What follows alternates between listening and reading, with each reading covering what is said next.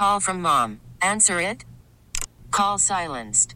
Instacart knows nothing gets between you and the game. That's why they make ordering from your couch easy.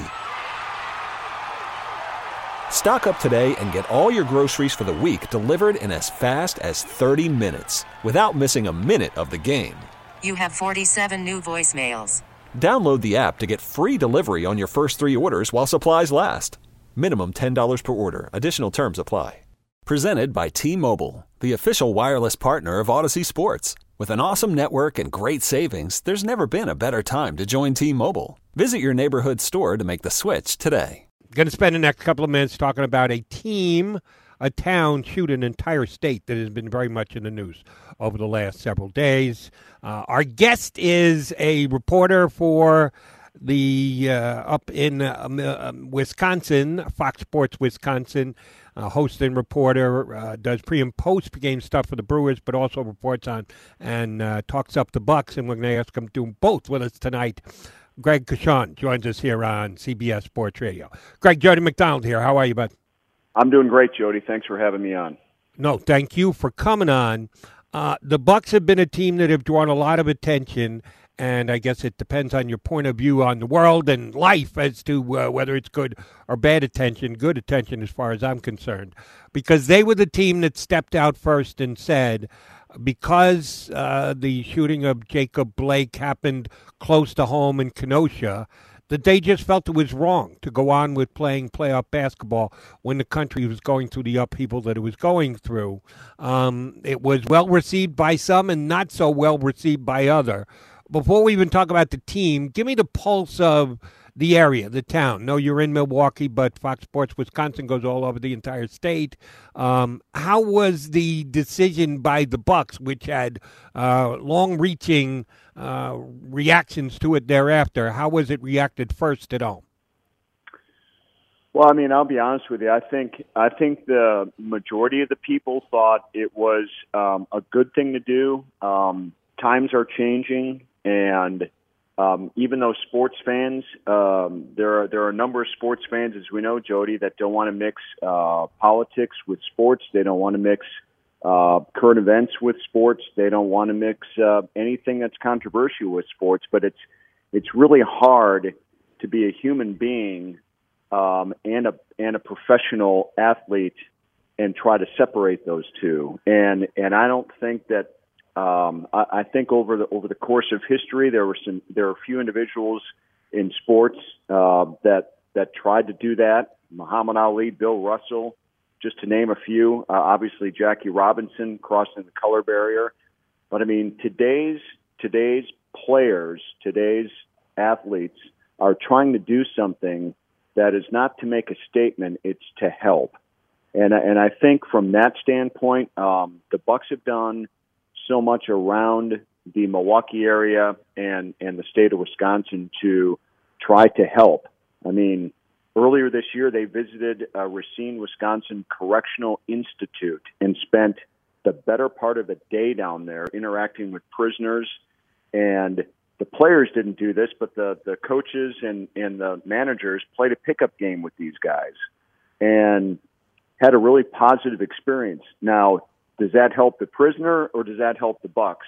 It helps both, but the Bucks can come out and tell the story, and then they can also make that story be something big and loud when they do a protest like this, and there's backing and reasoning behind it that we saw the other day when they can reach out to our Wisconsin Lieutenant Governor and legislatures and get them on the phone while they're supposed to be playing basketball in their locker room to try to work things out, to seek advice and guidance. So from that standpoint, if people don't like that, if there's something wrong with that, then there's something wrong with a lot more in the world that we don't know about yet.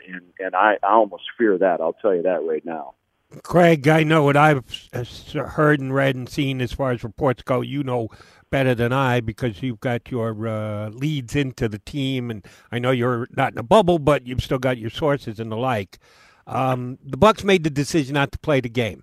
there was some pullback from other teams that didn't like the fact that the Bucks went out there on their own, made their decision, kind of put the NBA in a spot. I think it was easy for the NBA to respond and say, okay, fine.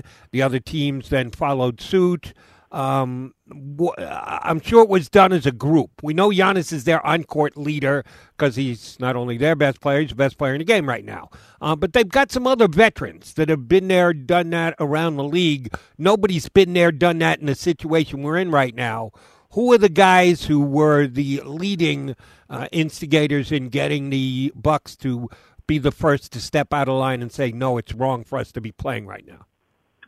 Well, the two guys are going to name, the first is George Hill, and you mentioned guys that have been around the league that have seen a lot of things, and he's certainly one of them, but he saw a whole lot before he was even in the NBA because he basically grew up in the inner city of Indianapolis, and it was really rough for him, like it was for many other people that have made it to the NBA. But there's that perspective right there, and he used somebody that became somebody like a counselor or a mentor when he was growing up, and he was able to turn around and go full circle in life, and has done that before, and has set up programs in schools all on his own. That's what he's done with his wealth in the NBA. And so George Hill was certainly a leader there. And then the other one was Wes Matthews, who's from Madison, Wisconsin. He's a native Wisconsinite, and he's playing with the Bucks for the first time in his long NBA career. Went to college, of course, at Marquette.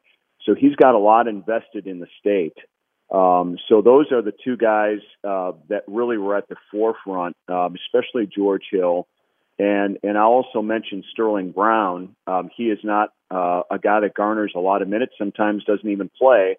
But you know his story from 2018 when he was racially profiled for illegally parking at a Walgreens, ended up being tased and arrested. So we know that storyline. Those guys all really were at the forefront. And George Hill told us today there had been talk about them potentially doing a boycott, but it really didn't happen until about 15 minutes before they were going to go out and do their actual final official pregame warm-ups. And they just collectively kind of looked at one another and said, we can't do this. We have to do something. We have to stop here. We have to formulate a game plan. We're not leaving this room. And they stayed in there for 3 hours. 3 hours. So that's pretty impressive. And so those are the guys that really spearheaded this. And I'll also say Vin Baker is an assistant coach, and Darvin Ham is the lead assistant on this team. And they've gone through an awful lot, and they certainly played a great hand in helping the players out in decisions and in ironing out details. And then, of course, Mike Budenholzer, he puts his final stamp on things. He's all about the players. So that's kind of how it all went down, Jody. Craig Coshun from Fox Sports Wisconsin, our guest here on CBS Sports Radio. That's why I don't understand the pushback from some of the other NBA players. As you mentioned and gave us good detail, thank you for that, about how and when the decision actually came down. It was like right before tip-off, and it was a come-together group decision to shut down the games. After that, there has been some blowback. It's been pretty well reported that some of the most prominent players in the NBA didn't like what the Bucks did because they thought they should have done it in conjunction with the entire Players Association. Well, they didn't make that decision until minutes before the game was supposed to tip off. So I completely understand the Buck explanation. How many of them were put off by the fact that the likes of LeBron James and Kawhi Leonard, a couple of superstars in the league who've been outspoken and very much in lockstep with pushing the social justice initiative, decided to take some pot shots at the Bucks? How did that go over with Milwaukee?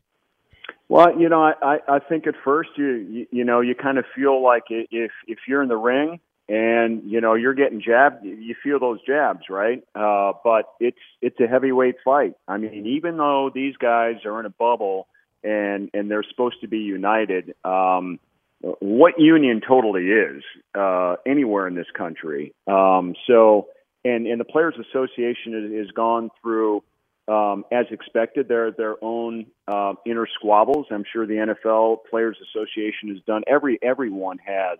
So I don't think they took that, to be quite honest with you, more than a jab. I think they're smart enough to consider the source of who was upset by it. And I think their initial jab was from the Orlando Magic. Hey, we're out on the floor warming up, man. Well, give us a heads up. Why don't you let us know ahead of time? We're taped up, ready to go, and we're fighting for our lives to stay in the playoffs. That was their first jab. And so they got through that. And when everybody assembled in the bubble that night to talk, they're savvy enough and smart enough to know that after all the games were canceled, they have the meeting. LeBron walks out, Kawhi walks out, the two LA teams walk out. They're smart enough to know that meeting is not adjourned yet just because they're not there. And they're smart enough to know that everyone's getting together tomorrow morning, cooler heads prevail. And to be honest with you, that's kind of a track record of LeBron James. He gets pretty feisty initially. We've seen it plenty of times before, but when he has time to think about things, he generally makes the right decision, takes the right step, and sides with the right people. And that happened the next day.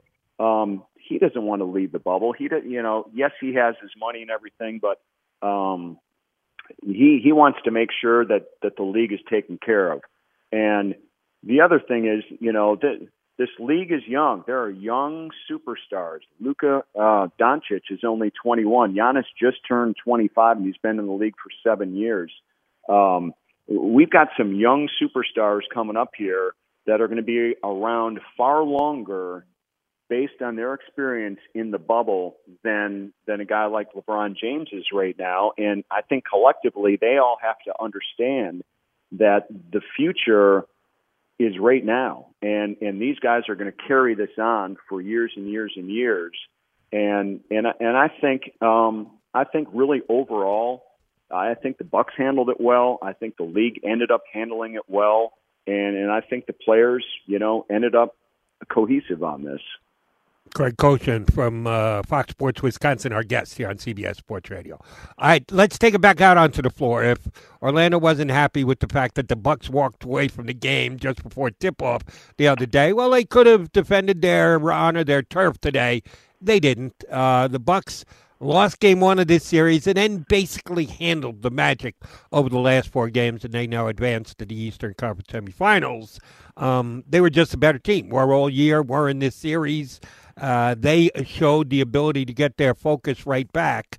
They did before the short break we had here. They did it again today. How does this Milwaukee team, as we sit here today, compare to the one who finished up with the most wins in the NBA in the regular season? I think it's different still. Jody, it is really hard to go back 4 months in time for any of these teams. I really believe that. There are very few teams right now that I could name other than maybe Toronto, maybe Miami at this point. Out in the West, it's kind of wide open. I'm not seeing the Clippers and Lakers is who they were either. Maybe Oklahoma City's steady. That Jazz Nuggets series has been, kind of surprising. But I think they're like most other teams right now. They're just not the same after taking basically longer than an off season off and to come back and try to play at that high level. It's really going to be something to see who they are, and that question is going to get answered starting on Monday when they take on the Heat. I mean, this is an enormous step going from the first round to the semifinals. These Final Four teams in the East all deserve to be the Final Four teams, and right now it is hard to pick a favorite. The worst part about this whole scenario, Jody, to be honest with you, is the Bucks worked really hard the last 2 years to have home court. They lost it in Game 6 of the conference finals last year to Toronto, and they were poised to have it this year overall again. And, man, you put a neutral site out there and let the chips fall where they may. I mean, that's about as best as I can say it right now. Fair enough. Best two players on the two teams will start to match up on Monday, both offensively and defensively, are Jimmy Butler and Giannis Antetokounmpo. Are they going to match up mano a mano? Jimmy Butler's only given up 6 or 7 inches going up against Giannis. How do you think those two will go up against each other? Will it be head-to-head or just part of the Heat against part of the Bucks? Well, I mean, a large part of it's going to be, part team, but they're going to end up on each other at some point. It's just inevitable. Spoelstra's going to make his moves, and Coach Bud is going to make his moves at times. I really think this is going to go down to a 7-game series, and Jimmy's chomping at the bit to play the best. He always is, and I can't imagine him not getting his way more than a few times. And he's going to draw the best out of Giannis. Giannis is an incredibly competitive and physically able individual, and Jimmy's going to try to get in his head. There's no question about that. There'll be more Jimmy trying to get in Giannis's head than Giannis in Jimmy's head. Giannis is kind of a straight up player. If you think you're better than me, good luck. If you think you're better than me, good luck. Where Jimmy's going to play some games. So this will be fun to watch. And you know as well as I do, Jody, these two at some point in each game are going to have their moments. That's what I'm looking forward to. All right, last thing, while we got you, since we know you know Brewers inside and out, they're below 500 at this point, but in this wacky season, everybody's in it. Nobody's run away and hiding. There's a handful of teams that are dead in the water and may make a trade or two, but I think it's going to be a boring trade deadline on Monday. Milwaukee's in that gray area middle, and the reason for it, more than anything else, I got to believe, is the fact that their MVP, Christian Yelich, is playing like a below-average player. Didn't see that one coming because he was looking like the best or one of the best players in the game over the last 2 years. What's been Yelich's issue? Can he get it straightened out for the last month and keep the Brewers in the playoff hunt? Well, I mean, that's like the $1 million question around here, because he has shown very few signs of consistency, to say the least. This guy's a 320, 330 hitter normally. Won the last 2 batting titles in the National League, and you can't even put that in the same sentence with what's happening right now. But I think going into this long break they had between spring training and now, he knew going in, am I going to be a victim of this, or am I going to be somebody that can conquer this? And quite honestly, I'm not sure if he knew that once they got back and had their summer camp and actually started the season a month ago. I'm not sure mentally he knew where he was. And I think the mental part, especially with baseball playing these 60 games right now, the mental portion of how you are handling this pandemic, these rules, the protocols, no fans, all of this was probably every general manager's greatest fear of how his assembled club was going to perform. Managers can't snap these guys out of it. Managers got to let these guys play once the game goes. But it's who's assembled around them. And the other guys that are assembled around them, too, right now are equally struggling. So it is not a good 1-2 punch right now for the Brew Crew, offensively especially, when Christian Yelich is going through what he's going through. So he has 30 more days the next 30 days to figure it out over the course of time. But the crew doesn't want him to figure it out in 28 days. They want him to figure it out in about 8 hours and get it going. Greg, great dueling insight, Milwaukee, for us here. Appreciate it greatly. Glad to hear you're doing well, staying safe. Thanks for a couple of minutes here tonight. We'll talk to you again soon. All right, Jody. See you later. This episode is brought to you by Progressive Insurance. Whether you love true crime or comedy, celebrity interviews or news, you call the shots on what's in your podcast queue. And guess what? Now you can call them on your auto insurance, too, with the Name Your Price tool from Progressive. It works just the way it sounds. You tell Progressive how much you want to pay for car insurance, and they'll show you coverage options that fit your budget. Get your quote today at Progressive.com to join the over 28 million drivers who trust Progressive. Progressive Casualty Insurance Company and Affiliates. Price and coverage match limited by state law.